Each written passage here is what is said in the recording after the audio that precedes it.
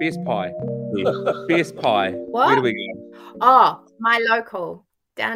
Just down the road and around the corner. Really good pies. Like a whole massive cabinet filled with different flavor pies. But the mince one's always the best.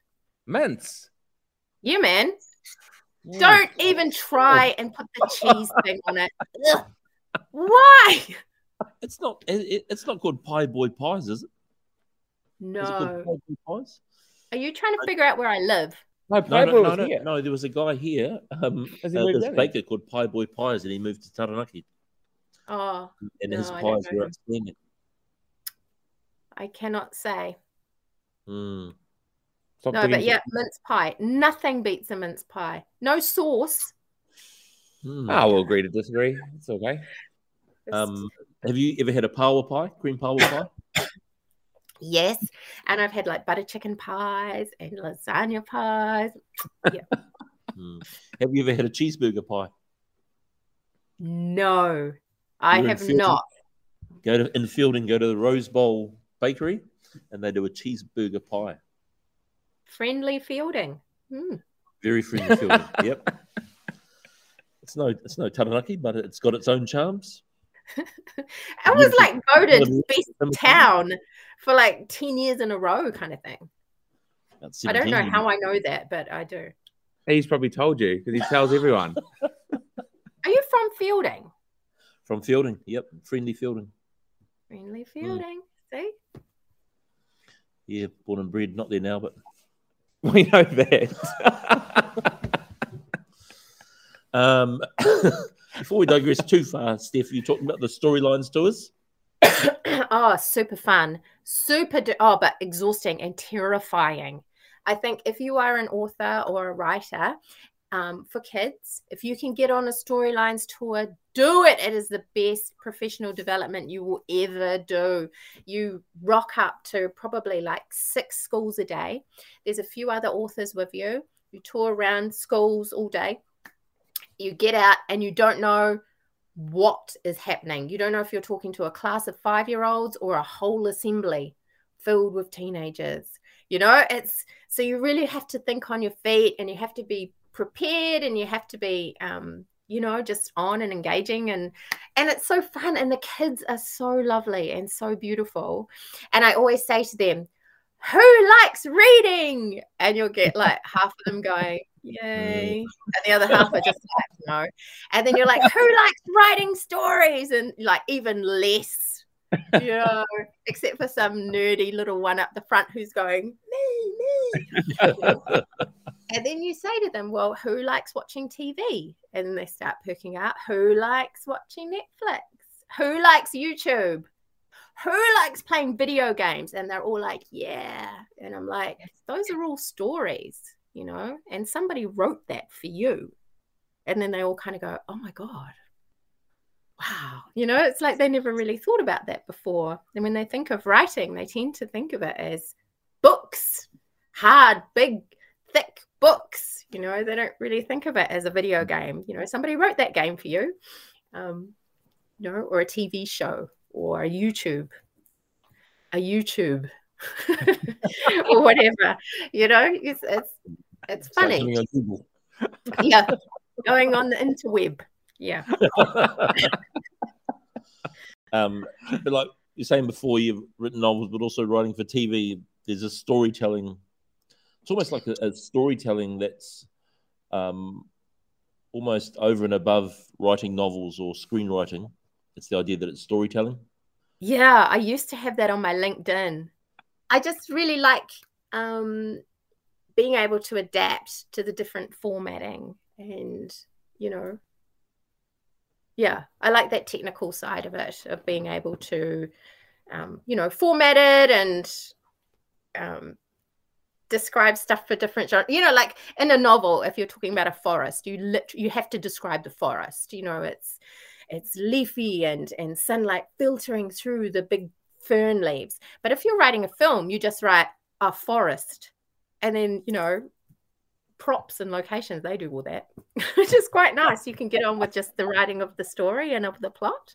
Our issue with isn't so much getting the kids to write, it's getting them to edit and to remember to put capital letters in things. What's your tips and tricks for that? I hated editing when I was little. Like, it was such a mission to just write it in the first place that I didn't want to write it again. Yeah. You know, I guess what you would do, well, what I would do now if I was them is go, yay, I love your first draft. That's amazing. Write it. You know how we were talking before about writing it from a different point of view, and then get them to write it from someone else's point of view.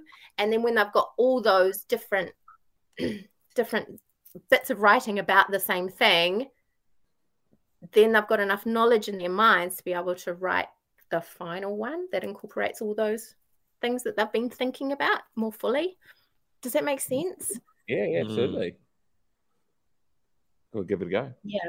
Or you know, or even try writing it as a poem, or try, you know, the same thing but just doing it in different ways so that you get a different perspective on it.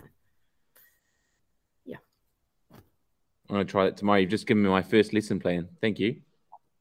You're welcome. Anytime. Without giving too much away, Steph, you talked about the migration one, which sounds really cool. How many sort of things are you juggling at a time? Like, you have 7 or 8 stories going on in your head, or 30? Or... nightmare. It's a nightmare. This is why I want a real job, where you only have to do your job and then you go home and you don't think about the job. That's what I want to do. No. Okay. So this is what I'm doing at the moment. I have 3 books in the editing process. I have a young adult novel, Migration. I have a picture book as well, and I'm supposed to be looking at the illustrations for it, and I've been sick and I haven't had time. Don't get at me, okay? I also have a junior fiction novel, which has just come back with all its edits, so I have to go through all that. I'm working on a animated TV show for like 4-year-olds at the moment as well. Just done work on storylining for a TV show for kind of older kids, like 10 years old, you know, the kidult kind of audience. Yep. Judging for the storylines, notable book awards. And there's something else I've forgotten.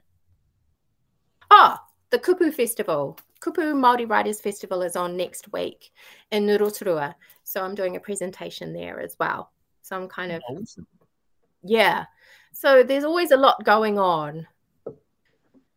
And too busy rather than too much to do rather than not enough. It's a lot to juggle. Well, this is true. I always feel like I'm going to drop the ball, though, you know? I feel like I'm going to, something drastic and terribly is going to happen, and, you know, I'm going to let down a whole bunch of people. So I've got to. Hey, you should give teaching a go.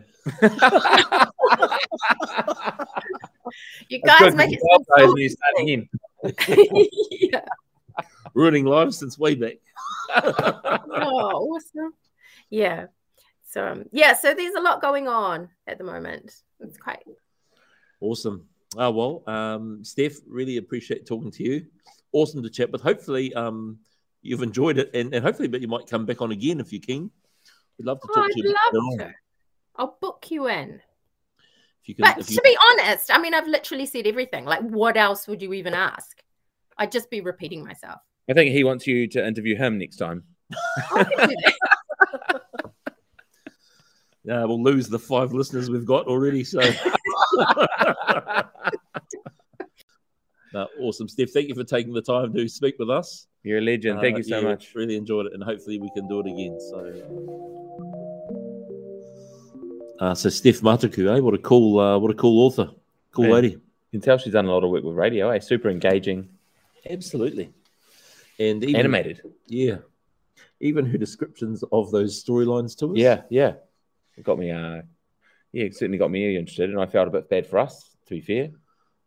Yeah. Or even when she was describing what kids are like. Who loves reading? You know. Yeah. So no, really awesome, really engaging.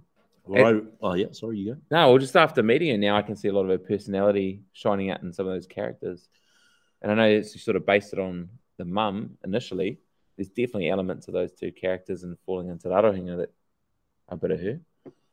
For me, what I really enjoyed in there was that the whole bit about just young people and even the way she just described those stories, young Flight of the Fantail, young people on a school camp, goes off a cliff, stuck in the bush, suddenly something else weird starts happening. Yeah. Half of them are dead. Like straight away, that's a really engaging concept. Yeah, yeah. It's not too far out there for the kids to really buy into or imagine at the beginning anyway, right? Before the voices start kicking in and all that sorts of things. Yeah, really, there's something in for young, because her work is really successful. Yep.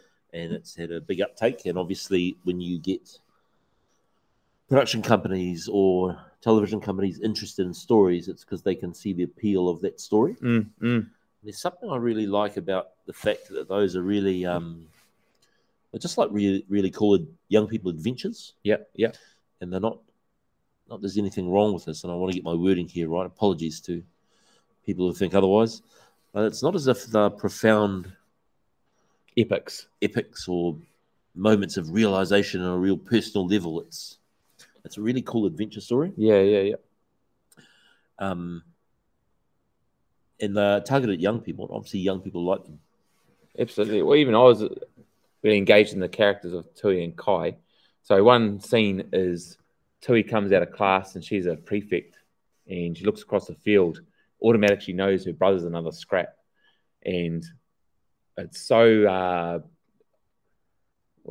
built around what these kids experience sometimes at college, and also when they get home and there's that conflict between one's kind of the good kid and one's the naughty kid in the mum's eyes, and they play off those two characters with each other. And I certainly remember growing up, not that I was too mischief, but my brother was definitely a lot of mischief, and there was that whole, he's the good kid, he's the naughty kid, and you're known like that throughout the town as well. And there's a lot of that in there, and I think there's a lot of that with these kids' lives that we're teaching. Yeah, I guess it's that ability to is another level of connection there, right? You know, you can see yourself in stories, and you can see yourself or relate to something. Then whatever the adventure is or whatever the plot is, here's a character you identify with. Yeah, you're already on that ride. You're talking about these ones here. Well, I don't think too many people other than Maui have probably gone into Rereleasing before. Yeah, but it's not about that. It's about these two characters. Yeah, living their lives, which is cool. Can you think of many other novels where it's the characters that engage us, with maybe the plot and the setting being secondary to that? And as always, I'll try and put an 80s, 90s movie sound on it for myself. The Goonies. Absolutely, the Goonies. The Goonies, 100%. Yep. I was just thinking, there's a war film came out a few years ago now in 1917. Have you seen it? Yes. But in that, you've got these, essentially one shot, these messengers basically in the war, runners, relay runners. Yes. But they've both got really distinct characters and personalities. Yeah. And so kind of irrespective of the mission they've got to do, which is get a message from A to B, you just get these really engaging characters who are on this sort of journey. If you think of Lord of the Rings, what's old Rudy's name on there? Who? You know the movie Rudy? Rudy? Yeah. Mate, you tell me you don't know Rudy. Well, mate. No, Rudy is this film about this underdog story. So I think it's a true story. Rudiger. And he goes to Notre Dame. Yeah. And he loves football, wants to make the football team, makes the B team, you know, who are only there for trainings. Yeah. And he just goes a hundy. Every training goes hard. And people say, man, give it up. You're not good enough. You're too small. You're too slow. But he just goes hard the whole time. And at the end of the film, spoiler alert, sorry, people, all the players say, nah, man, I'm giving my jersey to Rudy. Wow. And he gets a cap. He plays. Yeah. Awesome. Awesome story. Now, the reason I mention that is the actor who played Rudy plays he plays Frodo's mate in Lord of the Rings. Frodo's mate who carries him into the stuff at the end. You know Lord of the Rings? Bro, do you not know Lord of the Rings? I've watched it, but I was like, when did it come out? Lord of the Rings came out about... I can't even tell you when it came out. Lord of the Rings came out, I think, 99. Well, that's a few weeks ago. My memory's faded a little. But you are aware of Lord of the Rings. Well, basically, Frodo has some mates, and he's got a best mate. Yes. And his best mate is played by the lead guy in Rudy. Okay. And Frodo's best mate's name is? Well, that's what I was asking you. Oh. But I know it. It's Sam. Yes. You know it now? Yes. Yes. So Samwise. Samwise Gamgee. There we go. Is it Gamgee? Gamgee. Yes. Or Jamgee. Samwise Gengi. Gamgee. Samwise Gamgee is a really interesting character. They go and destroy the rings, but you think about that character, it's a really rich character. He's not the main character. He's a bit player. He's a side guy in this. He's a wingman. Yeah. But what a character he is. Right. Okay. Brave, stoic, courageous, loyal. Frodo, spoiled. Frodo. Tries Sam. to take off with it too, didn't he?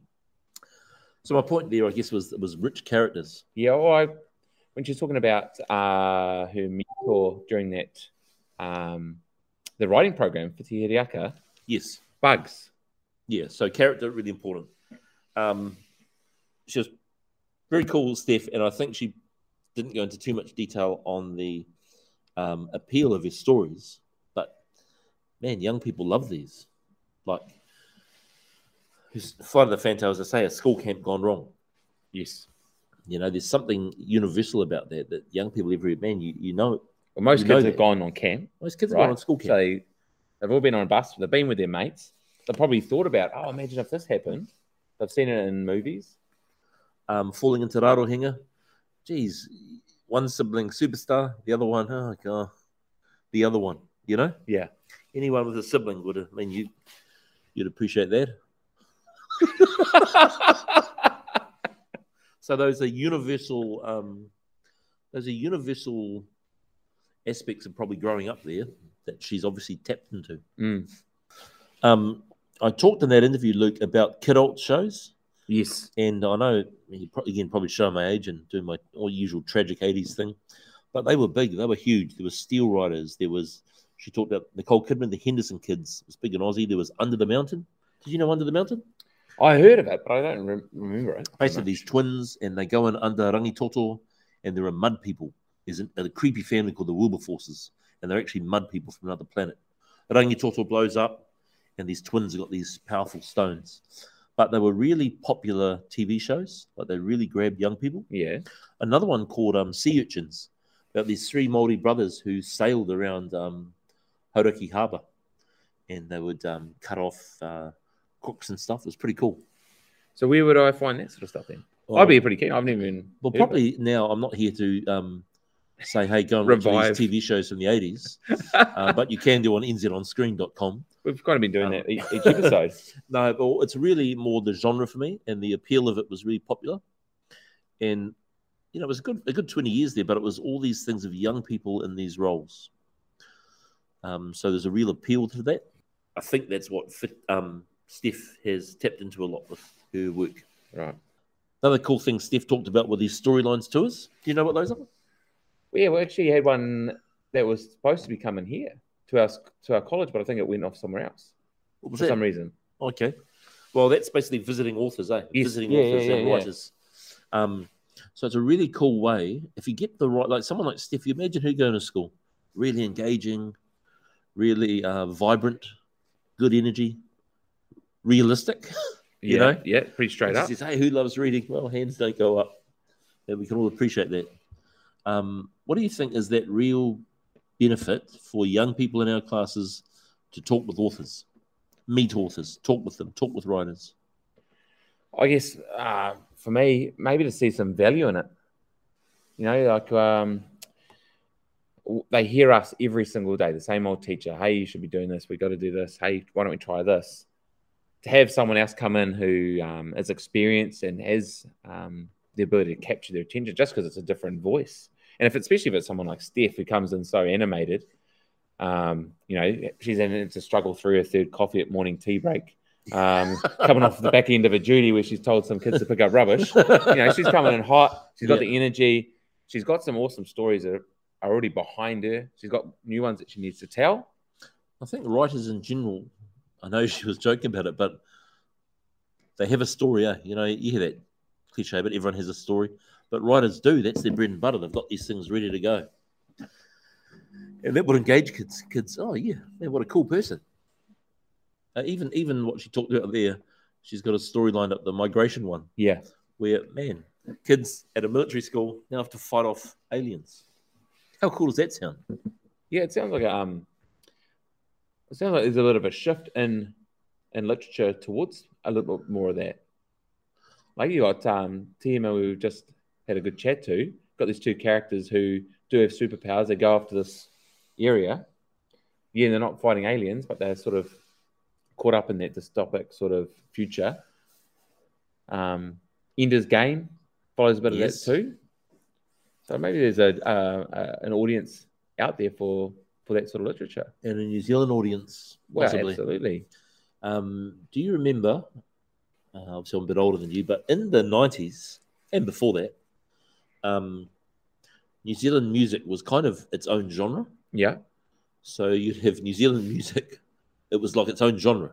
So you would have groups like, I think it was the Straw People and Seminole Dub and there was some other, Nine Inch Nails, New Zealand. Oh, I don't think so. Well, what I'm getting at is you had all these genres of music lumped under the New Zealand banner. Yeah. And I wonder if there's kind of a comparison sometimes with New Zealand writing that, hey, this is a young person's New Zealand novel, or this is a Maori novel.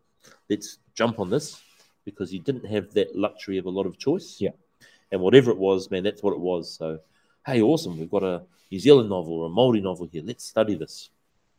Whereas now, we've talked about Whiti Hiriaka. We've got her work. We've got Steph Matuku's. We've got Tiema Baker's. There's a whole, I've been talking about Monty Suter. There's a whole lot of Māori authors now with a broad selection of novels. Yeah. And so we think about our kids in our class, not just Māori, but that ability of choice. And here are 3 novels. Didn't like these 2, but here's one I really gravitated to. The kid right next to me, man, well, I hated that one, but geez, I really like this one over here. Just the ability to have some choice now. Ability of choice. An ability to see, we mentioned characters before, the ability to see characters that resonate with you. Here's a zombie story. Here's an alien story. Here's this story. Here's a coming-of-age story, So now there's choice. And maybe choice is the thing that will engage. And hopefully, and the shift away from that sort of darkness that's always followed New Zealand literature through to actually some uplifting, powerful stories where there's freedom and light. Absolutely. And it's not to say there's not an audience for a dark story. But if that's the only story, then that's probably been part of what's happened, I think, previously. Yeah. Oh, God. Whereas now, hey, if you love that, man, go for it. Yeah. I'm going to read about these Māori kids on another planet fighting aliens at school. Yeah, mean. One thing I definitely got out of that was when you're reading Falling into Rarohenga, like I said before, and it's just 2 names at the top of each chapter, side by side, the 2 twins, and how it just shifts the perspective by just having one in bold and one not. So automatically, straight away, the first word on the page tells us exactly whose perspective it is. So that simplicity in the approach for the kids to be able to follow, I think, would pay dividends. But also then to be able to get them into a writing task, how she said, why don't you have them writing in different perspectives? So it's the same thing. I'll now attack it from, this character. Yeah, me. To have the kids sort of build their stories via short paragraphs that just tell the same story, but from a different person's eyes or pair of shoes. There's something similar in Flight of the Fantail. It's almost like we're going tit for tat on her 2 novels here. But in Flight of the Fantail, what we discussed too is that those short, sharp paragraphs, and some of them are just a page. Yeah. So somewhere in there, again, whether consciously or subconsciously, it's consideration about how people are going to read this. I think I made that comment a few episodes back about the Hunger Games. Yeah. Suzanne Collins. I knew it was Suzanne Collins. I just took a chance to really show you that I'm not just a movie guy. Don't ask me about someone else. Rudy. Rudy. But I think there was a conscious decision that these short, sharp paragraphs enhance the reading experience. Yeah, I think like with our shortening attention spans, maybe that's the way novels will increasingly become for our young people anyway. Short, sharp, but continual, and little cliffhangers at the end of these paragraphs and these chapters. I wish someone told that to those Bronte sisters that I had to read at high school. Wuthering Heights, I think it was, or who was Mr. Darcy? God. Tough grind. There's some long ones. Apologies to all the lovers of the classics out there. Not a fan over here. Probably the biggest mistake I ever made in my life was selecting The romantic or and one-off? literature for university. The worst paper I've ever chosen. Yeah, shocker, Romantic absolute literature. shocker. Oh, Yeah, yeah, tough. Shelley. Oh, yeah. Was it Mary Shelley? Mary Shelley? No. She wrote Frankenstein. Was it Lord Byron? Oh, God. Yeah. Yeah, I don't know. knocked that on the head. No. Frankenstein was solid. 18 years old was she when she wrote that? Mary Shelley. Yeah. Not sure, but I always like to make money off the fact that Frankenstein was the doctor's name, not the monster. The monster. The monster wasn't Frankenstein. Yeah. The doctor was Frankenstein. So you make money off that? Yeah, all the time. Yeah. I bet people. I bet you. What's the name of this monster? Frankenstein. Wrong. $10? Well, no one's actually. Yeah, people have lives and haven't made their bet with me yet. But, yeah. So Steph, really interesting. Obviously, got a knack for a genre and an audience. Yes. And a knack for little things that help engage people in the reading process. Yeah. And definitely that passion. Like straight off the bat, she's coming in with a whole heap of energy. And so you can see if you're a young person sitting in her class, mate, you got to come in with that same level. And reading her stories. Yes. What I like too, there's some real good, you talked about it, things she spoke about. You said, man, that's actually a really good writing task. The perspective one, I think, would be really cool. So great to talk to someone else, writing cool stuff, getting published, getting stories out there for our kids. Absolutely. One thing that also I thought would be pretty cool, I've never really thought about it, but get kids to jump straight into action, like their screenplays. Don't worry about writing how the sun filters through the ferns. Get straight into some dialogue or some action. Yeah, I like it. Hey, just for some of the kids, they don't want to write these long flying verses with superlative adjectives and just jump straight into it. Way to go. Drop some good jargon in there. Good I'm English not sure teaching jargon. Not sure whether it makes sense or not. Superlatives, adjectives. I like it, Luke. Yeah. Show them we're not just voices here. We know our stuff. We're learned. Learned voices. All right, out there, listeners. Hey, we hope it's been useful. Again, hope you enjoyed another chat. Steph Matuku, really cool to talk to, really engaging, doing some cool stuff. If you haven't already, give his stuff a read. Again, I've done one of her novels with the class, and they really enjoyed it. All right, stay tuned next time because we're going to be back talking about that classic underdog film, Rudy.